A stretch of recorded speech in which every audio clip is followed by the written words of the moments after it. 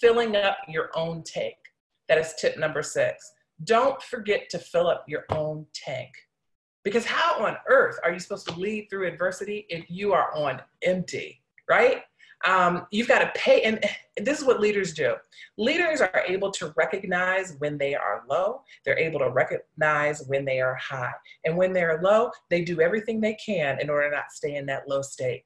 I know that for a fact. I got some folks that are listening right now who are just great leaders. They work out, they exercise, they do that because they know that they have to get their personal, their emotional state high enough so they can get their self through the day, and so that they can also deal with their organization who may not be in a high emotional state, right? So think about how you start your mornings. Think about your personal routine every single morning when you get up.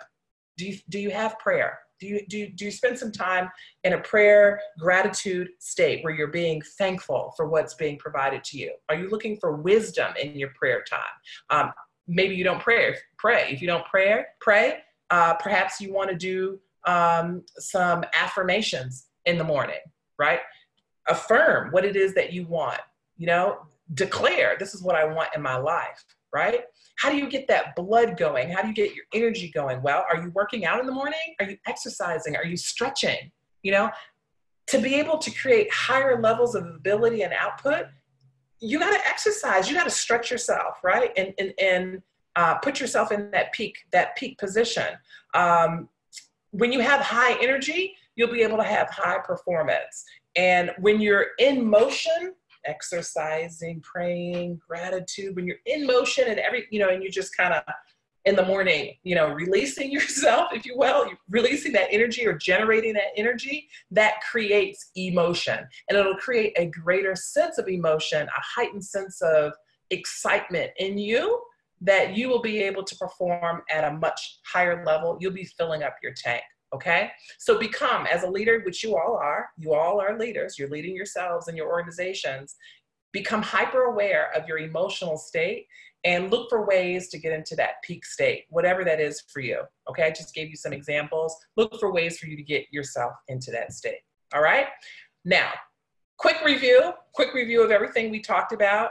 Number 1, again, acknowledge the reality while avoiding the negativity. Right? I think I was saying your team needs to know that you understand their challenges without being pulled into their challenges, right? Number 2, in summary, is to control your emotions. Don't get high and don't get too low. Stress, worry, and fear will just take you down, right? So don't take things personally. Number 3, we talked about look for the opportunity in adversity. There's always an opportunity in adversity, all right? So be the leader and always be looking for, what am I supposed to learn out of this? Be fearless, right? And exude confidence. Number 4, take ownership of your situation. Do not have a victim thinking mentality. That's what followers do. And you're not a follower, you're a leader. So have ownership thinking. And then we talked about number 5 tonight, increasing your personal communication by over communicating. You can't communicate enough to your people when you're leading a team.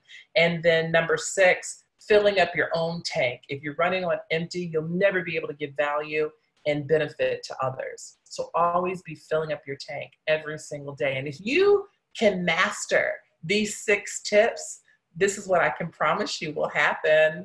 You will be refined. You'll be stronger. If you learn how to lead yourself through it, you will be a shiny dime. You'll be a shiny nickel. You'll be good to go. You'll be ready. You'll be ready for the next challenge that'll come your way, okay?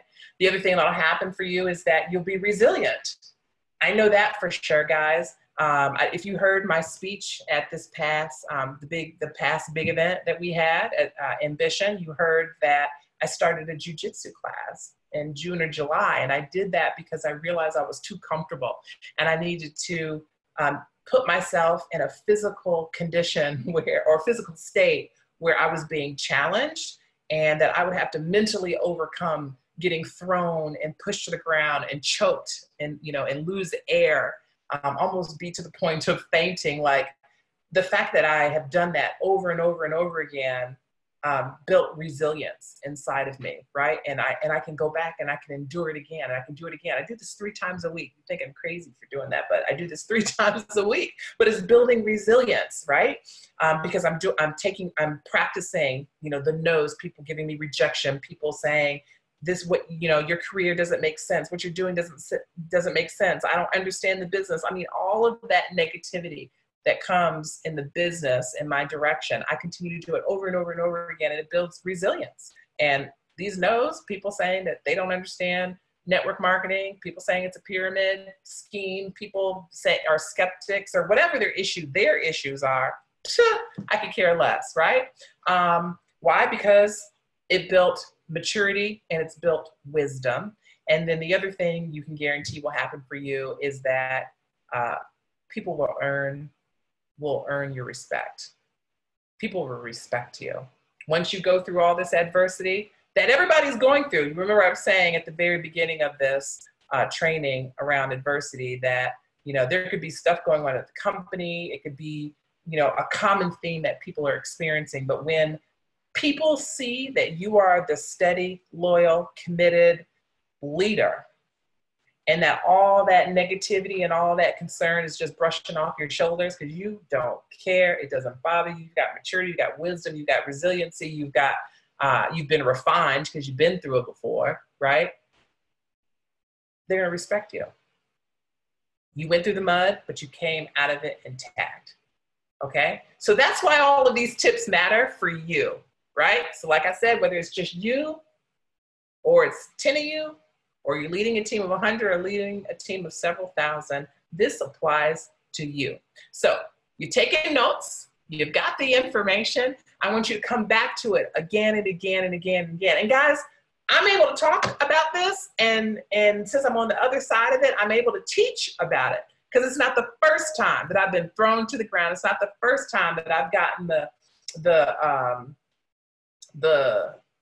what do I want to say? The pushover, if you will, the pushover where stuff is just happening to me. It's not the first time that it's happened, because I've learned over time how to get through it, just how to lead through it, even when it's all looking all crazy. Okay. So keep these notes in front of you, and I'm hoping you guys got some learning out of this.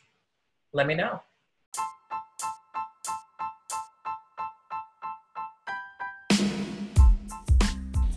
You just completed another episode of Leading Women in Network Marketing. If you enjoyed the show, head over to Facebook and join the conversation on this topic.